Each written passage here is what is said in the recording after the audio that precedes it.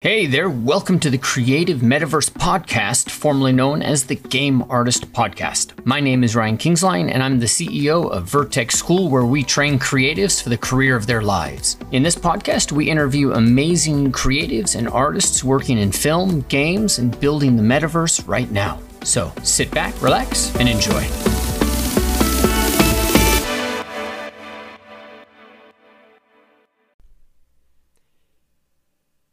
Hello, welcome to episode 3 of the Game Artist Podcast. In this episode, I interview Blair Armitage of Riot Games. Now, I got to tell you right off the bat that this was actually recorded as a screencast, so you're going to actually hear moments where she's referring to what she's demonstrating on screen. And if you want to watch the video, head over to GameArtInstitute.com and go to the blog where we will have a video of the entire thing posted, especially so you can see the demonstration that she does towards the end, where she shows you a bit of the secret sauce of how she gets those beautiful renders that you can see on her ArtStation. That was, to me, one of the really just powerful highlights to this. The other part that was really important was just hearing how humble Blair is, and how even though she's done so much and done so well in the industry, she's just an artist looking to do cool things, trying to figure out the next technique and trying to learn this piece of software and just really create stuff that she enjoys. So I had a great time in this interview. Hope you enjoy. Let's get to it. So right now, for the last 2 months, I've been working as a character artist at Riot Games. Yeah. That's been really great fun. Before that, I was a freelance artist. I was living in Japan for a year, not working for any studios out there, but freelancing for a lot of US studios, actually. I managed to do some game work, which was really fun, and some stuff for miniatures, and also like larger size figurines. It's also like one of my big hobbies, so that was really great. Got to do quite a variety of stuff. Before that, I worked on the Forza series, so the racing games. I worked on that in the UK. That was a really nice little studio. And then, before that, my start was probably back in, I think it was around 2012. And that was working on Microsoft Kinect games, if you remember those. Okay. Nice. That's great. All right. So how did you train to get into this industry? What did you do? Did you go to school, take classes, self-taught? Yeah, I went to university in the UK called De Montfort University in Leicester. Yeah. They had a game art course. I think at the time it had been running for around 5 or 6 years, so it was still relatively new. And things were quite different back then, really. It was, compared to now, it was a totally different time. So we learned, traditional box modeling, like hand-painted textures, things like baking and using normal maps and using shaders were like only kind of starting to gain traction, I suppose, in like the PS3 era. So we were still very much kind of previous gen. All the stuff we learned was more like PS2 stuff, but it was like a really, really good start, and just like it was a really great course. And I think now it's I'd actually really, really recommend that university to anyone in the UK. It was really, really great, and I'm still in touch with all those guys. So that's great. What really would you say was really let's say one thing that was really great about what they did in terms of how they trained you?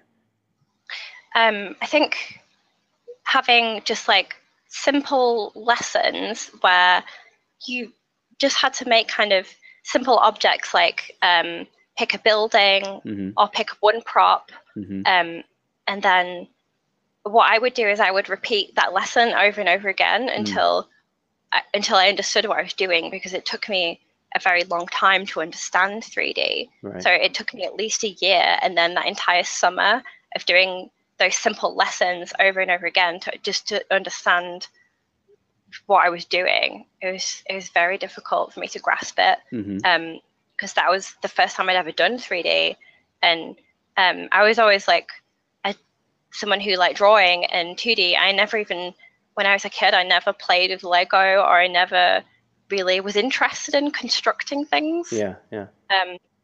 And then when we started to have some of the older students show ZBrush, or like ZBrush as you guys call it. Yeah. I like Zed. Zed's a great guy. ZBrush. Yeah, that was like, that really made me interested in 3D, because it was like, oh, I can do a painting almost, but using light and shadow to paint almost. That made so much more sense to me than like the box modeling approach. But just kind of brute forcing those initial lessons of box modeling. I know it's probably not the most elegant way to learn, but that's how I personally learn the best, is sometimes just by brute force repeating stuff over and over. Yeah, absolutely. That's great. So the key thing was one lesson, something simple that you could just repeat until you felt like you had some level of mastery. Yes, that's very well described. Yeah, that's great. Actually, there's a great section in the book, Talent Code, and it describes exactly that kind of learning, where a young girl is playing violin, and she'll play the part until she makes a mistake. She'll stop. She'll start over again until she makes a mistake. Stop. Start over until she can play it all the way through. So that she can just make sure she's got this mastery. So that's fantastic to hear. It's how we learn is one of the things I really want to start to dive into here, because you've also kind of, in my mind, you've got a style that you've worked with that I think is really, it's very Blair, right? It's very much yours. Thank you. Do you feel like you have your own style? Do you feel like you have this way that you make these things? I don't know. I think really to develop style, I think I started a lot by honestly copying other people, copying other artists that I liked. So I copy a lot of like the Russian and Chinese and Japanese artists, because I'm really into the kind of Eastern style. I just really like find my favorite artists. So like I would copy like Vadim's work, and I would copy Bogdan's work, and just kind of, and it's funny because those guys like work at Riot and Blizzard, and I kind of see them, and it's really strange, because they're just like these normal people, and I just copy their stuff for the longest time to try and understand what they were doing. Yeah. And now you're working right there with them. Yeah, that's really, really strange. But yeah, I think the first step to doing it is imitation. Yeah. I'd say. And then eventually I just find you reach this level of confidence where you don't really copy in the same way. Like you kind of start to use reference in a different way, where you're not really copying the shape of the facial features anymore, but you're more taking cues from what they've done with the forms to give everything a good shape, or how they've posed the character in more dynamic ways. You kind of start taking cues of like more higher level decisions, rather than copying exactly how they've done a face, right? For example, if that makes sense. Yeah, that makes total sense to me. But for those of you who are watching this live, this is actually a really important, I think, point for us to kind of drill just a little bit more on. So if you've got questions about this, make sure that you start. I'm looking at the chat right now, so I'll see the questions as they kind of come up. Yeah. But this idea of imitating is something that I've seen my own students kind of work on, because they're looking at your work and they're like, how do I get there? And I want to do this work, but then I don't want to just copy Blair. There's this emotional kind of guilt, I guess you could say. I definitely understand that. It does feel quite shameful. Yeah. But I think it's honestly like the first step really is imitation. I think that's why you see a lot of stuff that does look very similar. Mm-hmm. Yeah. Any advice you can give for somebody who has that guilt? Yeah, I'd say try and make your higher level creative decisions your own. Mm-hmm. So if you're trying to imitate someone's style, you could imitate the way they've done facial proportions, or how they've executed on like a certain sculptural style in the skin or in the pose, but try to kind of make your own creative decisions as in what subject matter you're going to tackle. Like, don't obviously like do the exact same characters, or like something that's just very obviously derivative of what they've done. Yeah. So like, I also kind of advise against trying to just out and out. I don't know what's your opinion on this, Sure. but I don't really advise people to kind of copy existing pieces or existing characters and make a complete replica of it. You know, almost as a study. I feel like I suppose it could be a useful exercise in just terms of craft, Right. but I don't really like seeing those kind of things in portfolios. I guess I prefer to see things where they've tried to put a twist on it, Right. or they've taken something and done a character in a different style instead of just like a complete replica of a game character. Totally. Yeah. Almost, because I feel like it never looks as good as the original, right? Yeah. And then I tell students this all the time, like especially in if they're doing faces, I say, don't do likenesses, do like the cousin of this person. Oh, yeah, right? yeah. Because likeness is very difficult unless you want to be a likeness artist. Yeah, you're either on or you're off. And if you're off because you suck. So it's like the range for sucking is way too risky for me. But at the same time, this is something that's been around for hundreds of years, because artists have always had this approach of, do we copy or not copy? And you go back to like Delacroix's right. Like the time. old masters copied each other, right? Yeah, but then not, right? Especially if you look at the Renaissance, you can see that they're copying, but they didn't. And then neoclassical artists came, and they really wanted to copy. But then you got guys like Delacroix, who were, the precursors to the Impressionists, stuff like that. He was just interpreting. Yeah.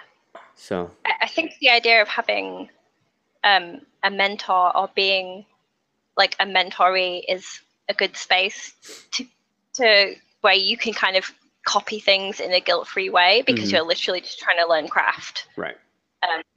So I think being a student is a good time to do that, and I don't think you should really feel guilty about it. But yeah, I'd say just differentiate in what concepts you choose, or the finer points of style. Yeah, that's great. And hopefully we're going to get to steal and lift a couple of things from you today. Oh, for sure, yeah. All right. And if anyone wants like to ask like more specific things or like specific examples, then I can also go into that. I'm trying to kind of talk in a more higher level way for now. Yeah. Well, Adam is asking, how do you come up with the character and scene? Oh, let's see. Okay. This one. So it was actually based on this ramen shop that I used to go to a lot in Tokyo, where they had like Oni themed decor and accessories everywhere on the wall. And I was talking to Al, my SO, about like, oh, it'd be really cool to do like an Oni character like based on all this stuff, who was like a little chef, like a ramen chef. And I was kind of just like, I had the idea in my mind, but I was just waiting for a chance to really get an excuse to do it.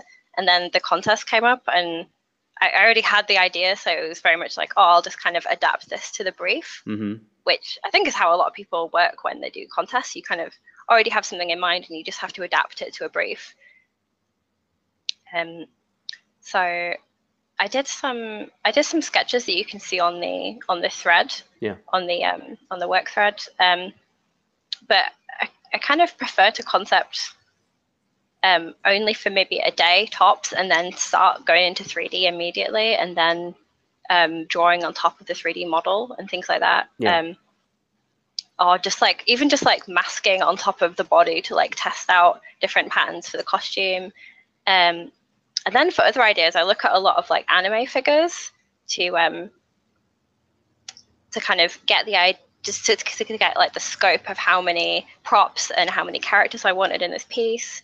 And I, for other references, the game Muramasa was really big for this one. I really like that game. It's kind of set in like mythological Japan with like a lot of traditional folklore and demons and things like that. but with also kind of more of I wanted more of like a lighthearted feel like that game. So that was kind of the main reference point. That's great. So when you go about doing this, you said you spend 1 day concepting, right? Yeah, in 2D, I'd say. In 2D. Okay, so this is just sketching. Do you do it in a sketchbook? Yeah. Do you do it in Photoshop? Photoshop, yeah. Okay. Do you print anything out or just keep it all digital? I would keep it all digital. Okay, great. For speed, All yeah. right. And then when you do it, is there a particular... I didn't see the sketches, so I'm not seeing them right now, but is it line drawing? Do you do silhouettes? What are some of the tools that you use to concept? I would I would actually go to 3D even before that and just do a base body where I was kind of 50% happy with the proportions. Right, so you and jump then into I'll start doing ZBrush? stuff like And then... I jumped into ZBrush first actually, get the base body. Got it. And then I start doing stuff in Photoshop where I'm like changing the size of the head, changing the length of the arms, using Liquify and using the transform tools to experiment with the body shape. Yep.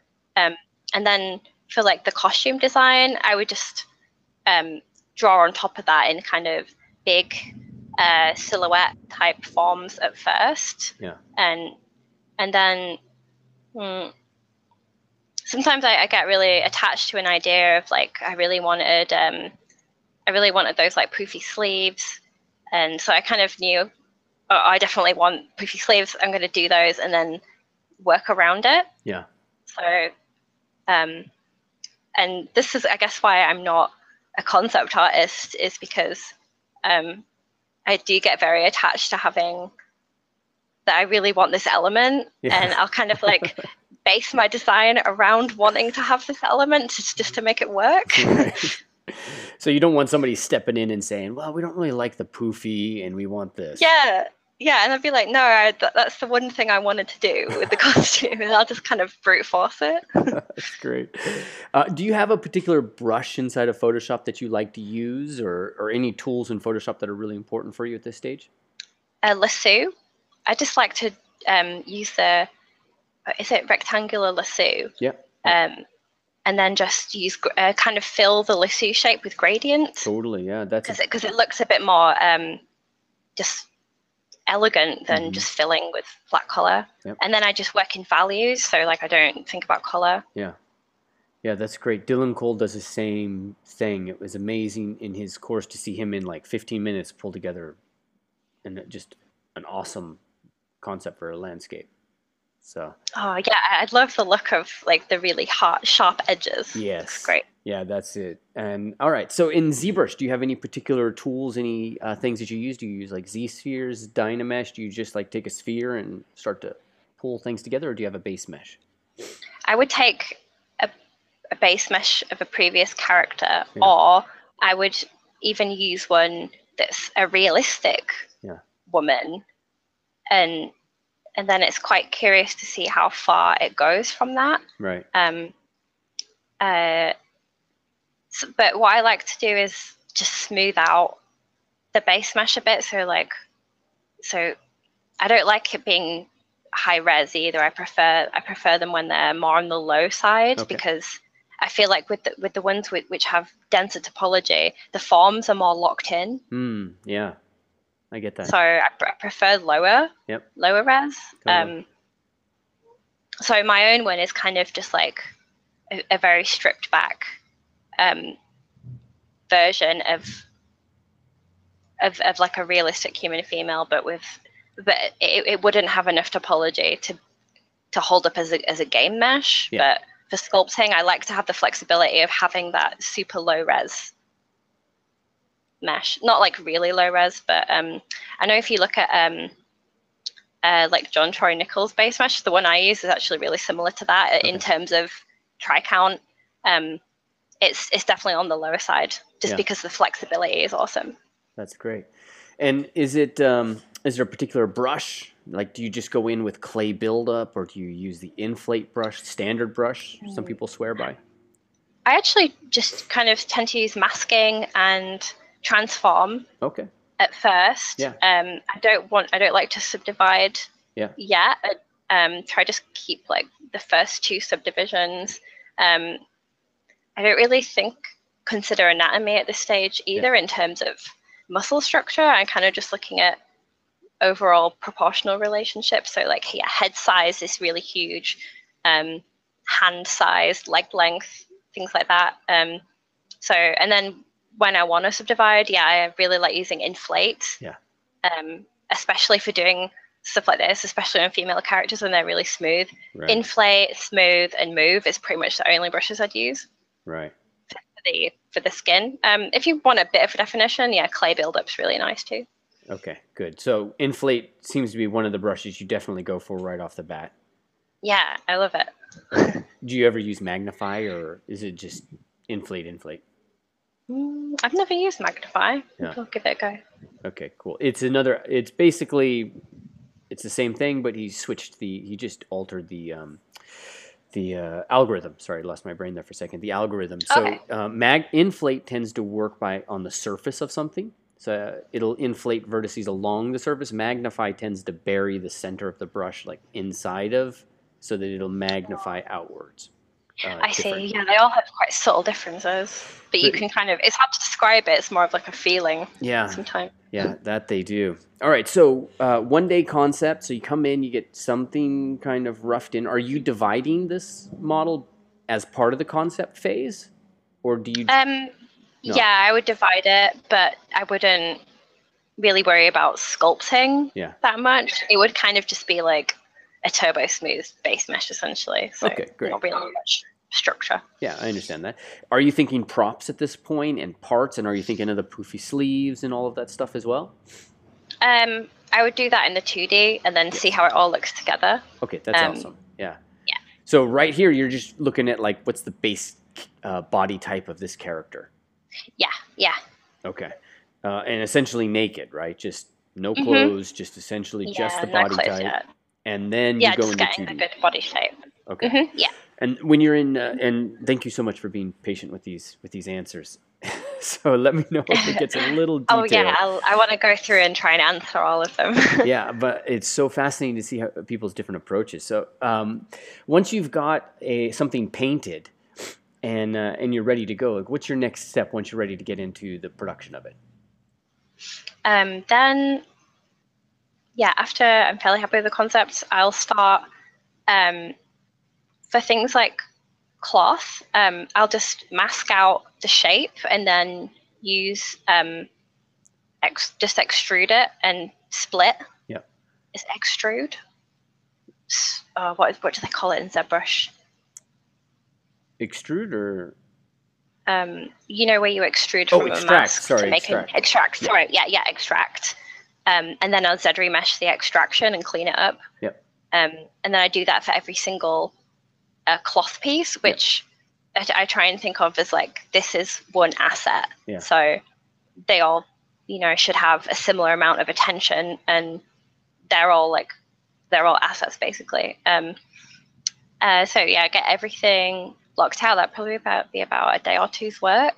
Yeah. And then for things like spikes, I like to model those hard surface with like just in 3ds Max on Maya. I'd model those. Right.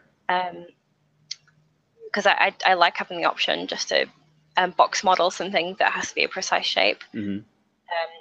And then when all those are in there, the next step is kind of becoming happy with the spatial relationships with each other. So how big do I want to make the shoes? Like how wide do I want her waist to be? Things like that. And then when I feel like fairly confident on it, then I start kind of going in and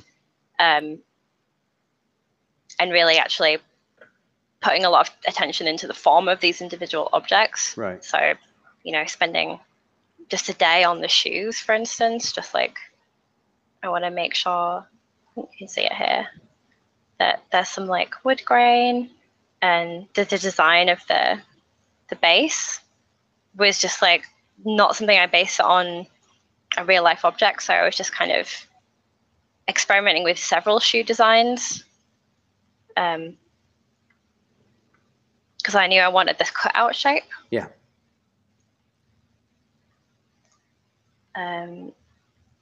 And then for cloth, I don't really add wrinkles, except on the sleeves. So there's a few wrinkles, but hand sculpt, or do you go to Marvelous, or hand sculpted for something like this because the cloth is very stylized, and I try to only put wrinkles where it would really benefit. Otherwise, I think wrinkles would make it too noisy. So I personally don't add them to things like this. Because I think the style doesn't really. I don't think it would benefit from having that much. But I still like to have a little bit. Because I can't really do a character and have no wrinkles on it, you know. Sure. Yeah, I understand. But I think the most important thing for cloth is to have this lining on everything, which makes it feel like more like a cloth piece. What lining? Where it's got have this kind of folded edge. Ah, okay, yeah. So that's a nice little trick to just make sure that it's got some stitched seam. Yeah, that it feels like an actual cloth piece is to have, and it has thickness to it. Mm-hmm. Yeah, and how important is anatomy to your process? Because anatomy's this is one of the de facto walls that we as artists face, and it's never ending, right? I mean, I've been studying anatomy for 20 plus years, and yeah, it's just never ending. Yeah, never ending. Yeah, I just think that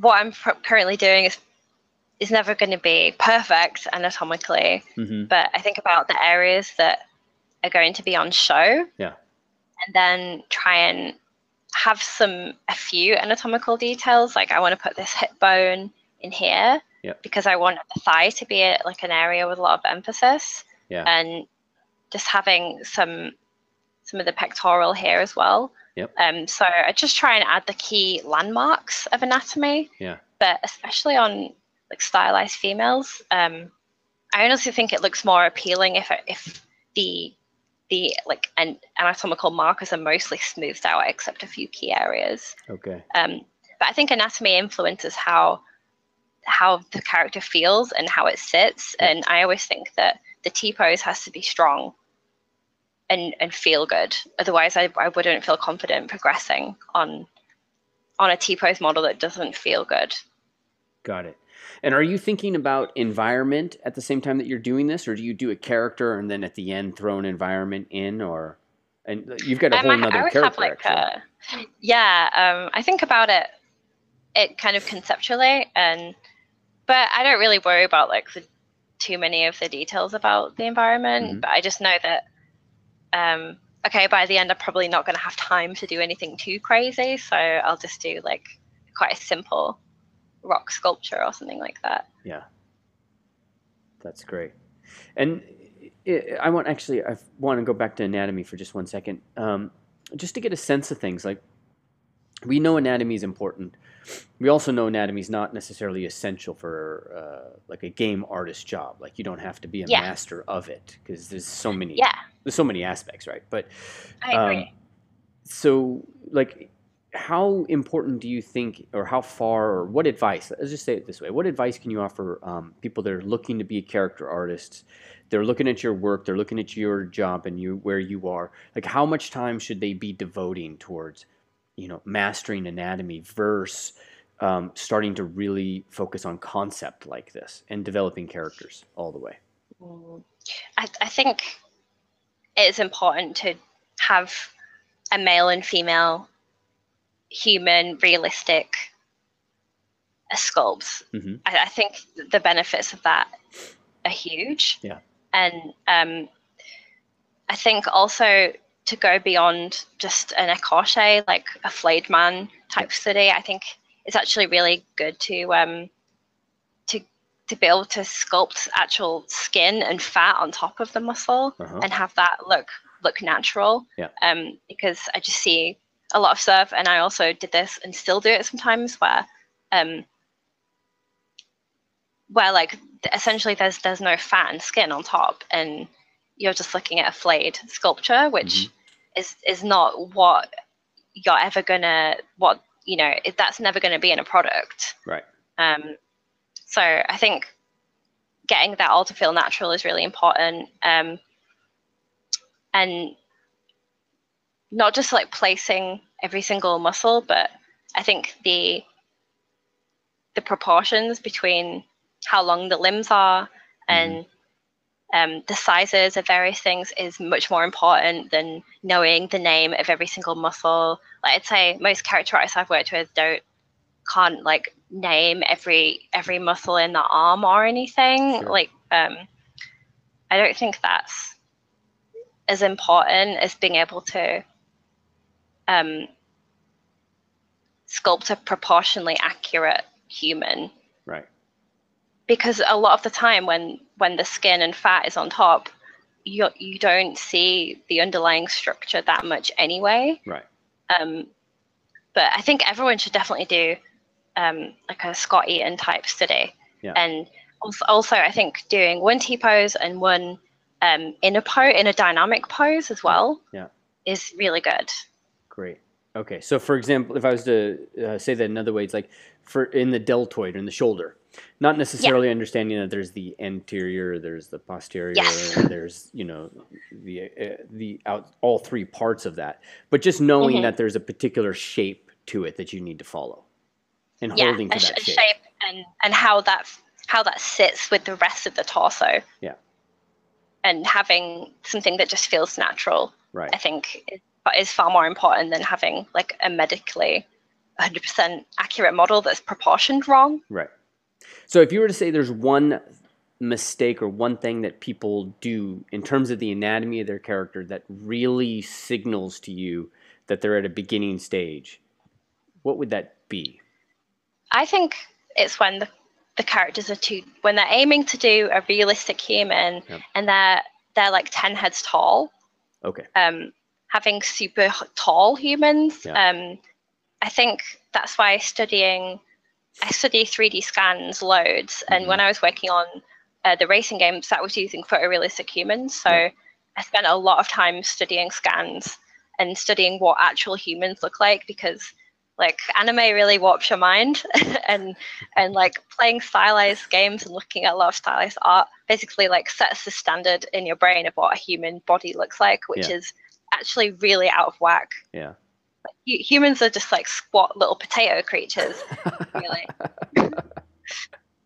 Nice. Fair enough. All right. So I don't want to take up your entire afternoon, although I'm sure we would love to do that. Do you mind now? Let's just take a look and open this up a little bit to people who have questions. I'm just getting all my screens in order. And then the thing that'd be really great is just to get a sense of how you do these, of how you set up your rendering. So you do this inside of Marmoset in Marmoset 3. And then what are some of the things and the ways, the processes that, really give you this kind of distinct quality? Is there anything that you do right off the bat to kind of set the tone? Do you focus on the light, color? Yeah, it's like the skybox is really important. Okay. So I like to choose, for stylized stuff, I like to choose the skyboxes which are really colorful, almost like unnaturally colorful. And sometimes you can even go into the HDRIs and saturate them a bit more, which can be quite interesting. And I don't really alter things like the brightness, but I think saturation is really a key. Okay. Let me go back to the main camera. Yeah, so this is the one I actually use for the beauty shot, which has camera effects. Okay. The first thing I do would be to choose the sky, and then I would pick the key light. Oh, I have to turn this one on. So this is how she looks as just a skybox. Okay, so this is sky, just the HDRI. Yeah, just HDRI, no other key lights. And then I actually see like sometimes student work will put something in Marmoset and not actually add lights. Yeah. And they'll just have the skybox. And with that, you're like, it's essentially never going to look like that. And in an environment, there's always going to be at least a sun. So you want to kind of put in that sun first. Okay. And this is a particular kind. This is skylight. Okay, got it. Oh, this one is a directional, Okay. but I know that spot is also fine, and spot I think actually is preferable. The lighting tutorial that's really good is Magdalena's one. Oh yeah, she's amazing. I really really love that, and I would just actually follow her lighting setup because she's a master of lighting. Yeah. And rendering. I actually only started rendering doing real time stuff, but she can do all like offline rendering as well, which is really cool. Yeah. So this one, and then this one is super subtle, but it's just a fill, because I didn't like how harsh the shadow was on the leg here. Okay. So it's just really particular, but I just add this fill just to kind of lighten up a few dark spots. Did you position this in a specific place? Yeah. Okay. Oh, yeah. Sorry, I didn't talk about the widths or anything, but let me go to FreeCam again. So HDRI, then one directional light, which is always a sunlight, skylight of sorts. Mm-hmm. And then is there anything special you do on that other than just orientation? Yeah, usually I change the width and the length a little bit. Okay. So if you do this, you actually affect the sharpness of your shadows. Okay. So if I increase it, can you see like you get this soft shadow blur? Totally. Yeah. See, it just popped right in. Yeah, that looks really great on more realistic stuff, but I actually like the graphic style really harsh shadow. Mm-hmm. I mean, over here it's a little bit alias with this camera, but oh yeah, I see. Yeah. Yeah, just maybe like 0.05. Great. Okay. So just a Something tiny like bit that. of width. Okay. Yeah, just adjusting the width actually really impacts your shadow quality. So if you ever see the alias looking shadows, it's probably because although the width and the length are set to 0, Yeah. which is kind of crazy because you never have a light that like doesn't have an actual volume, right? So you can see it more on this one. Yeah, this one is basically like a reflector. Yeah. Like if you'd have a studio light setup, this is purely to kind of fill in shadows. Okay, got it.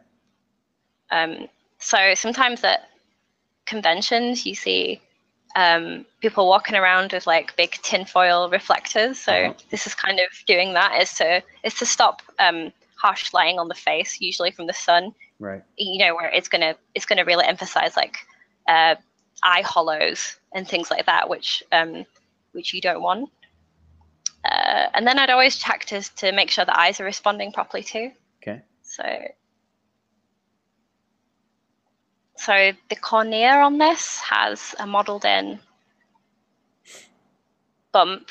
Mm-hmm. So it actually bulges out. You can see it a little bit here.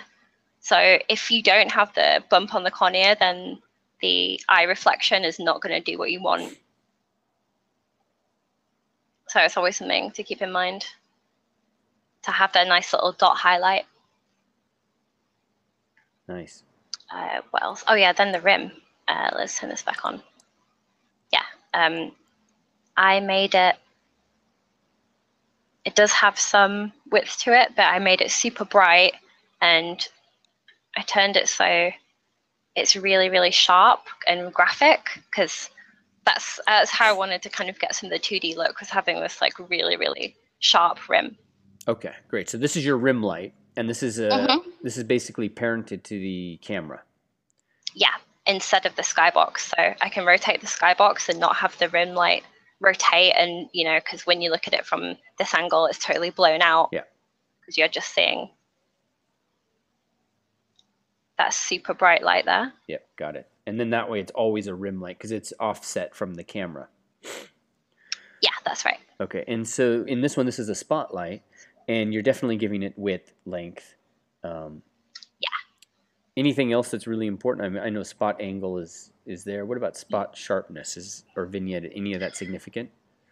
I think that's, let's see, angle. Sometimes I forget what they do, and I have to actually go in and adjust them. Yeah, it's like anatomy. I mean, everything's got a different name. You can easily forget. Yeah. I think these are actually preset. for spotlight. Okay. Like maybe distance. Oh no, is it this one? So, but Oh that no, it's means... because I've locked it. Wait, no, I'm being an idiot. There we go. Now I can actually mess with it. Okay.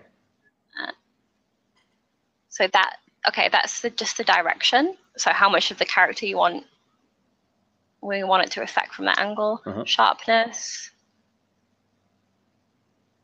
It's kind of attenuation almost. And then vignette is the fall off. But I've set mine to be so bright and graphic that these won't really make much of an effect on this setting. And then distance. You can choose how much of how far you want the light to go. Yeah. So then after that, I would take a look in render settings, and I would check to make sure. Let me turn off everything here so you can see.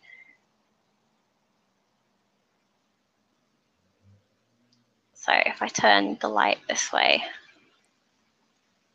now you can see AO. So AO only appears when it's not being illuminated by the direct lights. Okay. I'll set it a little bit harsher so you can see. Okay, yeah, it's barely, there we go. Yeah, it's really, really subtle. Yeah, there's a bit of a lag between when you adjust it and when it comes to the screen, so. Oh yeah, there'd be a little bit of lag going on.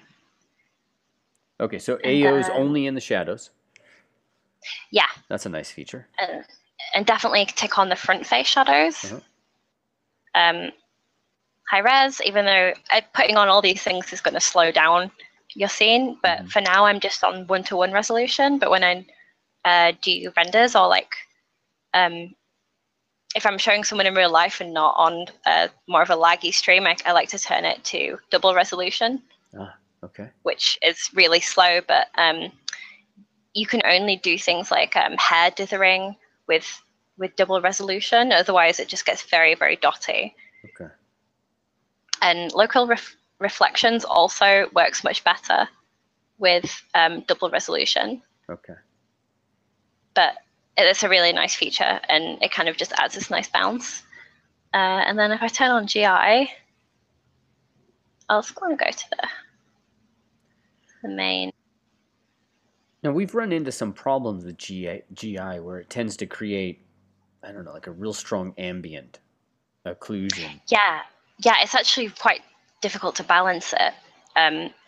So when I'm turning it on and off here, I just like what it does to kind of illuminate the dark areas, because on the stylized pieces, I try and not have any black shadows. Got it. I kind of want all my shadows to have color. Yeah. What did you say was the thing you encountered with GI? Well, it just gets this ambient occlusion, like it starts to shadow. Oh yeah, the brightness actually. Okay. So I guess GI is kind of going to be most effective when you have a whole environment that envelopes the character, because otherwise the entire background, when I turn on voxels, is just black. So there's a lot of that black is gonna be like showing up in the GI. Okay. So I'd like to turn up the brightness. Yeah. Because when I turn it down. Got it. So the HDRI is actually pretty important for that then. Yeah. So you can see it with less brightness here. It's really black, and then when I turn it up more, it's going to brighten up your scene. It can go obviously excessive, but it's nice though. Okay, so lighting, and you've got your 3 lights. You've got a sunlight, you've got a fill light, you've got a rim light. Yeah. And then you've got all the high quality settings set in the render settings, and including GI. And then how about this? What's next? I won't guide this. I'll just ask. So what do you do next? Oh, sure. So at that point, I'd probably start refining materials more. Okay. So I'm going to have to move this. Yeah, I was going to ask if there's a material that you've just used so many times that now it's just part of your vocabulary. Yeah. Okay. That'll be the subsurface.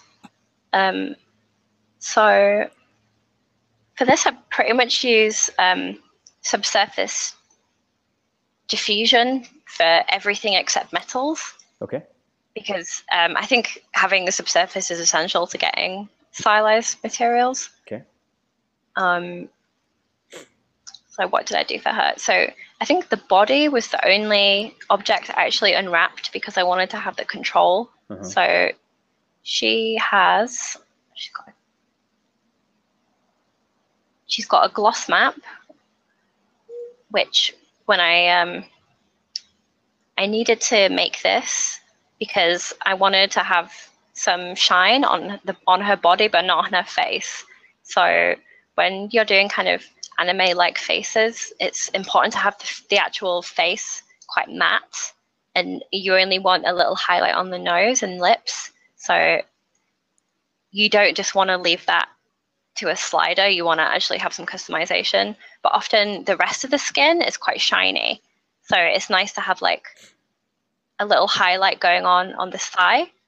But for instance, you wouldn't want that on the face because it's just going to look greasy. Oh, interesting. Okay, I get that.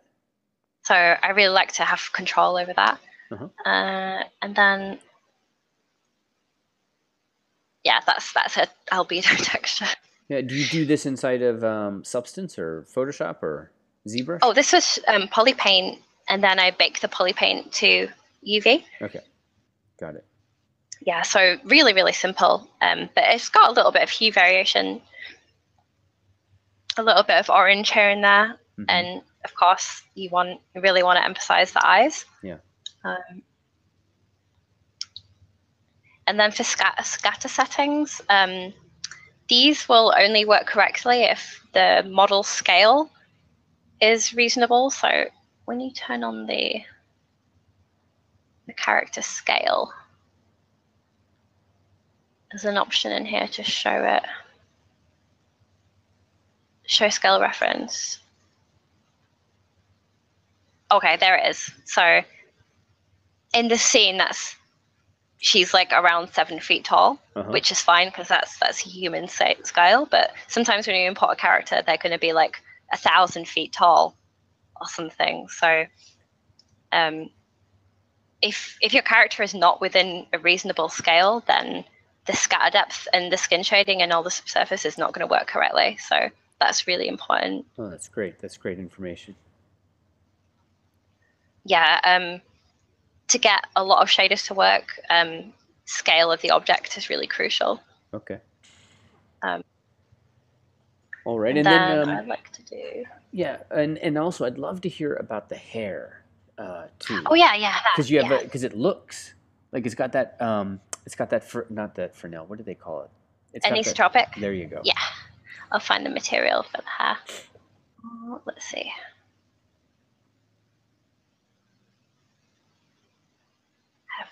Is it this one? Just gonna make sure I'm on the right one here. Yeah. Okay, here we go. So, the color is just controlled by Polypaint. So this hasn't been baked to a texture. It's just raw Polypaint that's actually saved to the vertex. So I use vertex color to get that to show up. I could have just set it to a local color, except I actually painted in this lighter color on the edge of the bangs, because you can see in a lot of Eastern art, they often paint the tips of the bangs a bit lighter to kind of get the idea across that the hair is like thinner at that point and is kind of like feathering out. So they often do the thing where they'll color just the tips of the bangs. Like, they'll take the local color from the skin. So I really wanted to try and do that. Let's see. Yeah, this has all got a scatter. And it's really subtle. I mean, on the stream might not even pick it up, but it just kind of smooths everything out a bit. Yeah, I caught it. It is subtle, but we caught it that. Okay, so here's the fuzz. You can see it looks a little like Blinn without fuzz. So when I put it back on, it gives like a nice Fresnel to the edges of the hair. Yep. But this default setting is white. You definitely don't want it to be white though. You should customize the color and have some have some saturation in there, which matches the local color of the hair. Yeah. Okay, so anisotropic. Yeah, same with these specular values here. You definitely don't want these to be white. So if I change that to white, you can see how that looks uglier in comparison. Yeah. So you want to have the saturation in there. So if I turn down the intensity, there it's gone. And then you don't want it too high because it can start looking a bit metallic. And the Fresnel is just the edges. But you also don't want that as bright white because it can look quite immersion breaking. Okay. So for reflection there, you just want to turn this from Blin Fong to anisotropic. Can we see what it looks like Blin Fong? Oh yeah, sure. Give it a second to update. There we go. Yeah. Okay. So it kind of just looks like the jelly bean matte cap in ZBrush. And you don't have those nice streaks. So when I turn this back, yeah, now you see the direction has changed. So when you're setting up your hair, you want to play with this slider until the direction matches the orientation of the object. You can actually put a direction map in there, except for something like this, because I'm controlling the hair front and the hair back separately, this is such a small area that I didn't need to do a map because I've just broken it up into 2 pieces. Okay. And then secondary reflection is literally just to kind of really pop that. So I had this one as white, but I could try and make this a nicer color, but sometimes you can kind of get away with having a paler, a less saturated secondary reflection as long as your primary reflection is color. So yeah, the most important thing is just changing this to anisotropic and then adjusting the direction slider to match your actual object. Great. Okay, and then last thing before I think we open it up to people, the material for the objects, this like the piece on the shoulder. Oh yeah. Let's find this. Yeah. So how I've done this is, so I set up these materials as kind of swatches. So they're all using vertex color, but they just have different specular values. Let me find the one for, there's a lot of sharing going on. So wood, it could be wood actually. Sharing? Let's see wood. Yeah, so I'll show you in a sec. Oh, this one's wood. Where is it?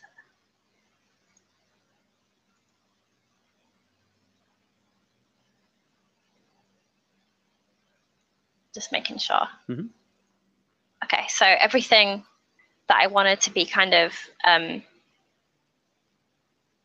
subsurface, but quite matte, with a little bit of spec, uses this wood shader, and I ended up applying it to the pig as well because I liked how it looked. And the ground also uses this one. Is this a default or something you made yourself? I made this one myself, so it's just subsurface material. It's got scatter depth, and then if I turn that off,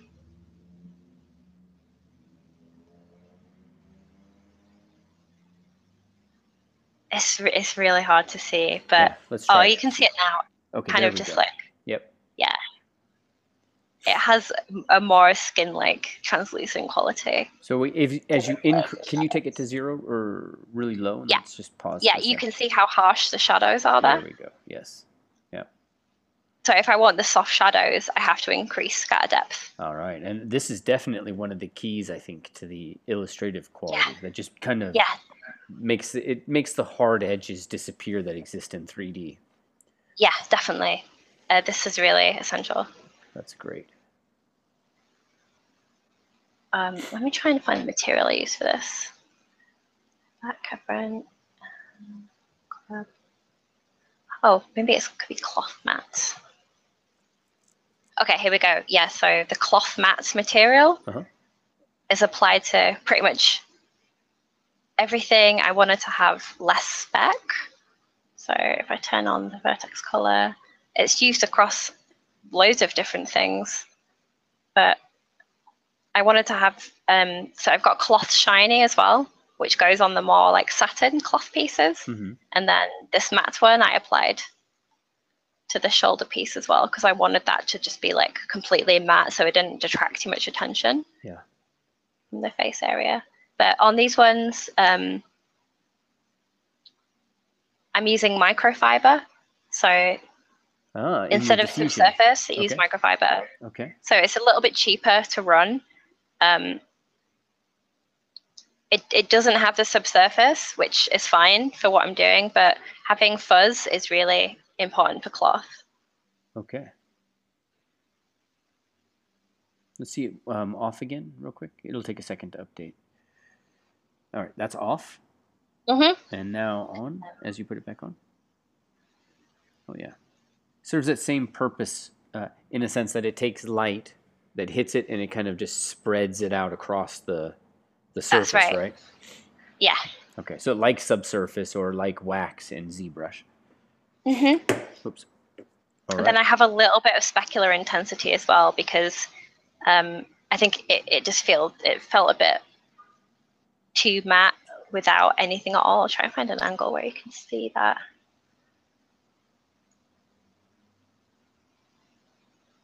Yeah, so I've just got a little bit of specular here. Okay. I didn't like the look of it being completely flat, so even the matte cloth still has some specular to it. All right. Well, that is amazing. So we've gone through, and in summary, the essential elements are, number one, get your light set up, parent your rim light to your camera, get your sunlight, your directional light, get your fill light. And then one of the key components there is going to be making sure you get the width correct. Yeah. So that you really get a nice edge. For your nice soft shadows. Yeah, but width and length also. Okay, but keeping it on the low side so you keep it graphical. Yeah. Okay, great. And then you go in and you're setting up your lighting settings. And then we come into materials. And one of the key things that I understood about the materials is just making sure that you're using subsurface scattering or microfiber. And then working with that scatter distance. Yeah, that's right. And making sure your scene scale is correct in the context of Marmoset. Okay, that's great. Okay, so for everybody who's here in this live, I want you guys to do me a favor. I want you to all go to Artist Awake and go to the live version of this video. And I want you to, while we're answering questions, I want you to post the one thing that you really pulled out of this series of demonstrations. What's the one thing you really learned that kind of made a difference? So make sure you head over. It's at Artist Awake. You go to the studio, and we're streaming live there right now. And I'm looking at the chat as I speak. So I'm looking there, and as you type in, I will see it. Enter in one thing that you learned from this so that I can make sure that Blair sees that and she gets that feedback from you guys and gets a real sense of what she's communicated. She'd be really, it's important for the speaker, for people who are doing this, because, we were just talking into basically a computer screen. So give us that feedback. And then I'm going to go through your questions, and we're going to start answering those. Yeah, questions. All right. Axel, would you use this amount of shaders when presenting a game res piece? So before you answer that, there's a big question inside of the boot camps that we do that, there's what you do in game, and then there's what you do to get the job so that you can do that in games. Yeah. And I tend to see those as different because, in game, you're following a pipeline, and they just want to know that you can do that stuff. They don't want to know that you can do everything about it. At least that's my experience. Most of the time, I think people want to know that you can be a creative, valuable member of the team. Yeah. So with that in mind, would you use the same amount of shaders when presenting a game res piece? And then what what could you say might be different between what you do here for yourself and what you do in the job? So I think that depends on the current state of your project. Uh-huh. So, for example, if you're in pre-production, doing tests like these is essentially look development work. So what you're showing here is going to be really valuable in terms of visually communicating to the tech artists what shaders you need in your actual engine that you're using to replicate this look. So I really use Marmoset a lot on the job to kind of illustrate a best case scenario of this is the look dev I've done. What do we need to implement in order to replicate this the best we can in game? But if you're further along the pipeline and you're actually in full production, then I would not go to this length, because essentially then what you're doing is kind of taking away time you could be devoting to making this look the best it can in the proper context of the engine you're using. And doing work like this when it's in full production, I think it can come across as a little more like selfish, that you're kind of just doing this work for your own portfolio and you're not as focused on making the product look its best. So I think it totally depends on the stage of the project. So it can either be very useful, or it can be more of a distraction later on when all your in-game shaders, what you're using, and your actual in-game pipeline is already 100% locked down. Got it. Great. All right, guys, I'm seeing some questions there, some comments, but not enough. So Ted, Shyam, Sari, Ocean, Narcissus, Matthew, Lyle, we got yours. Lyle learned that people are short. Let's read the exact quote. Are squat potato creatures.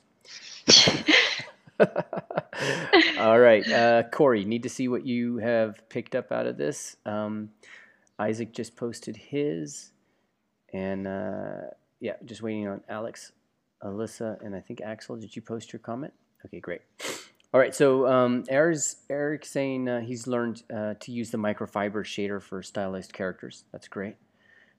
Adam is saying concepting and building the scene along with the lighting to pull it all together. So probably process was really important for Adam there. Brian Link is saying the thought process of going about setting up and lighting stylized characters. Great. Corinne learned how she uses area lights as reflectors or fills and found that to be a nice shortcut. Great. And these are... Blair, these are being posted on Artist Awake, so you're not necessarily seeing those in the GoToMeeting interface. You're in right now. Awesome. Cool. Isaac, the importance of anisotropic and subsurface, and then using hard or soft shadows to set the stylization. Jane, concepting, utilizing 2D and 3D skills to pull the idea together.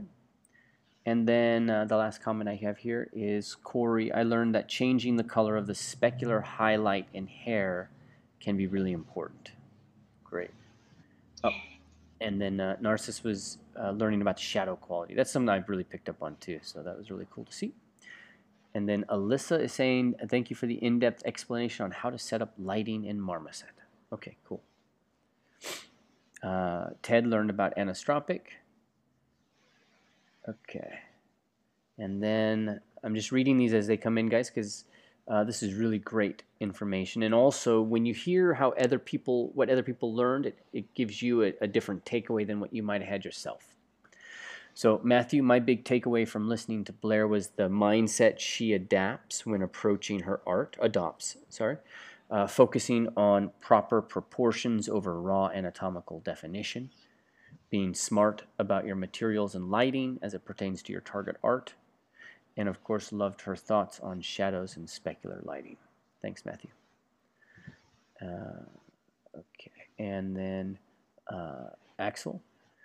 Learn how shadow quality and shaders make the stylized vibe to rendering. And Axel, I think we're going to take a look at Axel's here in just a second. Axel, and I want to take a look at Lyle's. Ocean, a lot of tips on rendering and lighting that I didn't know, like how to get soft shadows that fit this kind of cute character. Corey, the width of the light was really cool. Yeah, that was actually cool for me to learn too. I didn't know about that in Marmoset. Yeah, it's really huge actually. I didn't know about it until a few years ago either. Yeah. And then Sari, my takeaway is lighting setups and her way of creating. Okay, cool. Okay, all right. So let me go through and see if there's any other questions. And then if you're game, Blair, I want to just introduce two people's work to you and just get your feedback. Oh yeah, that'd be awesome. And you're on Artist Awake, but you don't have access to the. Yeah, maybe you should have access to the groups. Let me see. Yeah, do me a favor. Up at the top, search for Lyle. Lyle. Yep. And just go to his page, and if we scroll down. Oh, cool. Yeah, that's the latest one that he's working on. So Lyle, you're on right now. Give me a note in chat if there's something specific you wanted Blair to see. But otherwise, if you keep scrolling down, there was the. Oh yeah, that's a fine way to do that. Oh, here we go. Oh, cool. Oh, he's done. No, I think he's. This is reference we're pulling in. Oh, okay, awesome. Yeah. So let's go into this timeline and just scroll all the way down. Yeah, timeline. Okay. I was really confused for a sec. I was like, wait, we worked together? Yeah, these are when they're getting the reference together. Oh, is it this character? Nope. Oh, can I go further? It should I be. think I'm at the bottom. Okay. All right. So do me a favor, if you don't mind just Googling his name. It looks like I will definitely find just it. doesn't give you, and we'll go to his art station. Yeah.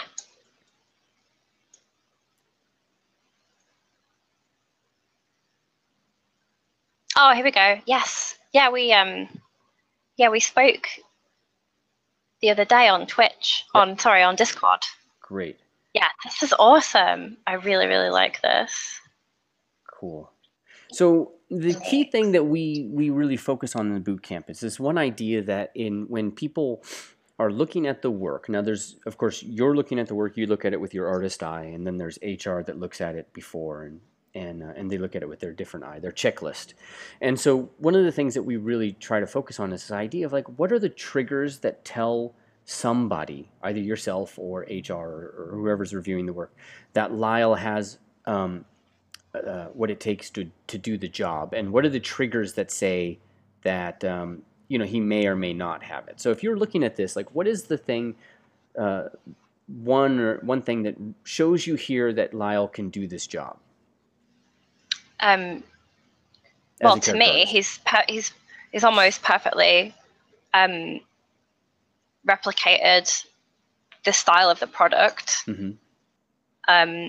He's clearly got a certain amount of mastery over sculpting forms, mm-hmm. and he's definitely captured the kind of chunky silhouettes, and he's not overly detailed things, mm-hmm. and he's kind of taken time to put details and creases in the right area, and he's like managed to interpret how we've done materials on this project, so we don't really use like noisy textures. Everything's quite uniform. There's not much noise to the textures. Everything's quite clean. So he's clearly got a grasp of the style, and I feel like there's still a lot I would want to critique on this one, but he understands the product and the style very clearly. Okay, and then if there was one thing that you'd say, it's like, this is the trigger that's going to make somebody doubt that he can do this job. Or maybe there's more, but I'm sure it's quite limited. I think the presentation is good, but the pose of the character could be stronger. And I know that when we're doing game art jobs, we're going to be presenting a lot of things in T-pose just to hand off. But I think when you're at an earlier stage in your project, I'd say not just for your own portfolio, but for actual jobs, it's really crucial to present things in the best way you can in order to sell an idea to the team, in order to produce work for publishers to look at, in order to kind of give them confidence in the art. So I'd want to see like a better mastery of posing. Okay. And I can kind of go into that if you're curious. Is there any quick tips that you wouldn't mind sharing with us? Yeah, so I think the balance of him is he's leaning way too much to the left hand side here. Mm-hmm. Like his center of balance is off. That's the key thing that stands out to me is just like the overall balance of the character. And I also feel in this image everything's a little squashed together. I'd want to see more space between these renders so they're not quite as squished onto the page. What else would I say? The pose is so nearly there. It would literally just take a few tweaks. Let me look at it on the Marmoset viewer. Yeah, you can kind of see it here, like the leaning. So you'd want to try and get more contrapposto going on, which is where you have your hips and shoulders should be at different angles. Whereas here, his hips and shoulders are kind of both leaning off to one side. So you kind of want to have a tilt that balances the character. If you just kind of Google contrapposto, you actually get some really nice examples on classical art pieces. That's great. And the other thing I would critique on this one would be some of the way you've done the skin is I don't really think this really suits the style of having these cavities on the muscles. Most of the skin we did for this is a little softer, and we wouldn't really draw in these lines here. It's getting a bit like Joe Mad style. And a lot of our reference for this was like a more Eastern artwork where the skin has a softer feeling. Also on the face, yeah, you can really see it here, like just really ease up that cavity and paint out the cavity as well. So it's good to have the generated cavity map in Substance, but also go in and customize it. Also, what I feel is missing is just some more hand-painted techniques. So we do still use a lot of, I guess, League of Legends style hand-painting things in mind. So on this collar here, I would paint in AO. I would not have that harsh value change.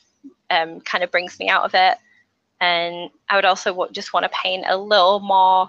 I see you do have AO in there, but I'd like to see it with more fall off. So a broader AO overall, and just kind of like avoid these really video gamey looking harsh values changes.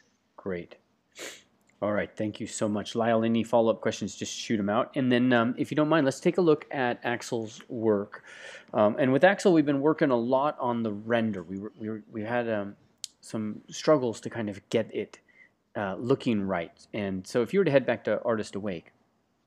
Oh, yeah. And if you just go into, I think that's Facebook. Oh. They look alike, but... it'd be the first. This one. Yes, there you go. Yeah. Yep. And then actually just go into the studio. So if you just type in studio, then it'll be the group. And you just go right into that group. And I just made the post right. It should be right at the top. So scroll down just a little bit. There you go. Right there with Axel. And this one. Yeah. So. This is cool. Yeah, just look at the images there. So I kind of curated a few images that I thought might be relevant. But this render is something that we've been trying to get right and make it not look blinny, like it's like a blin. Yeah. So any thoughts on this? Like, what can he do to really further this? I know you just went through a whole tutorial, but yeah. So the first thing I noticed on this is the shadows look really pixelated. So I'd want to check the scene scale. Okay. To make sure the character is falling within those human, that human scale. And then I'd go to look at your direct lights, your key lights, and make sure they do have width and length to stop this kind of pixelation happening. I feel like it's getting a little overexposed almost. The lighting on her skin, like I can see on the cheek there and on the nose, is almost going to white. So I would almost want to just like tone down that light a little bit. And then there is a rim light going on here also. See the full body one. Oh yeah. I think the rim light needs to be angled down so you'll get the rim on the legs here, because otherwise the value just kind of blends into the background a little bit. Also, I would check your camera. Let me go here. So check your field of view. Let me go to the free cam one. So for characters, I like to have a really low field of view and have it quite almost orthographic. So anything within the 20 to 30 range, I think looks good. Yeah. And then as soon as you start increasing this, oh wait, I'm on the wrong camera. 20. Free cam. Okay, so this one is higher, and you can actually tell it's a bit more fisheye, but I think the default one is something like this. And can you see how like short it makes the character look? Oh yeah, absolutely. Compared to when you have a more orthographic view, so put it like 18. Yep. And you zoom back out, then you're really seeing the true proportions, and the character is just a much more flattering angle. So I would check this field of view and make sure it's nice and low. You can kind of tell, I think it's a little high because I can see the top of her shoes, and the camera looks like it's straight on almost, but I can still see the tops of her feet. So I would flatten this camera. That's always going to look more flattering, I think. And get the nice rim light on the side of the leg there. Great. Everything else I think looks nice, except I'm not really a fan of the background, and I think it'd be nice to turn on shadow catching in Toolbag so you get some nice cast shadows, and then I would kind of just make this background a flatter color so you don't get these like compression stripes. Great. All right. Axel, if you got any questions, just type them out, and we can go from there. So if we head back to your to Marmoset, we can start wrapping this up. So thank you so much for answering all of that, for being there. No problem. That's really fun. Yeah, this has been a great. So if we were to kind of start to segue to the end, like what is it that you think game artists or people who are aspiring to be game artists, what do you think they really need today to really just help them get up on the job? What are they focusing on that if they focus on it for 10 weeks would make a difference? Tough question. To get that first job. To get the first job, because that's all we're like. Once you got the first job, like you scaled the mountain. A little bit. I think this step really, the presentation. I think that should be a huge part of your schedule, is making sure that you're not just kind of half-arsing the presentation and really putting the time in that it deserves. Yeah. And keep checking everything, like at every stage before you've even put textures on. Check to see if your lights are looking pixelated. Like check to see if you're getting nice soft shadows.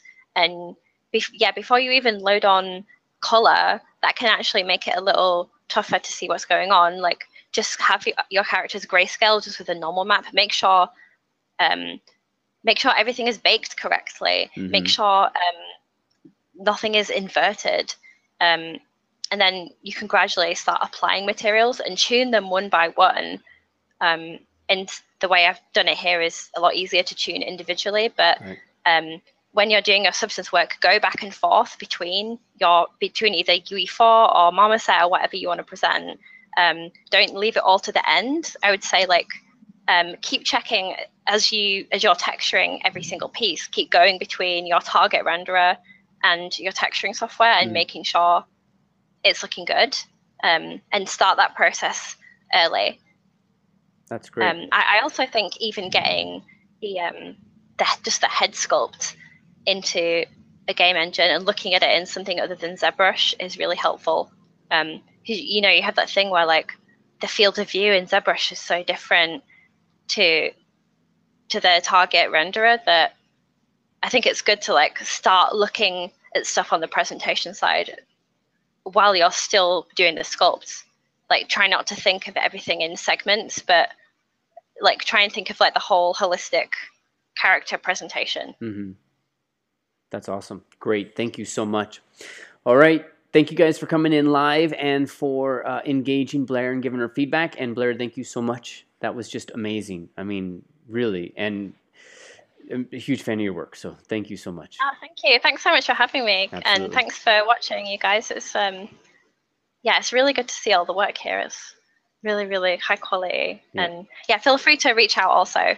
I don't mind answering messages and doing feedback and everything. Yeah. So I don't mind at all. Awesome. All right, guys, take care. Blair, I will talk to you later. Hopefully we'll have you down in Laguna. Have a brunch down here. Oh, that'd be good. Yeah. Yeah. All right, take care, everybody. Have a fantastic weekend. See you later. Bye. All right. Thank you so much for taking the time out to listen to this. And I want to ask just two things of you. Number one, make sure to leave a comment or rank this wherever you are listening to it on Apple, Stitcher, Spotify. It really makes a difference in helping us get the word out about this industry and about what we do. Number two, make sure you visit vertexschool.com to learn more about what programs we offer in this area as a creative and for artists who are looking to jumpstart their career and discover a new industry. Again, thank you so much for listening. We're accepting applications right now, so I look forward to hearing from you soon.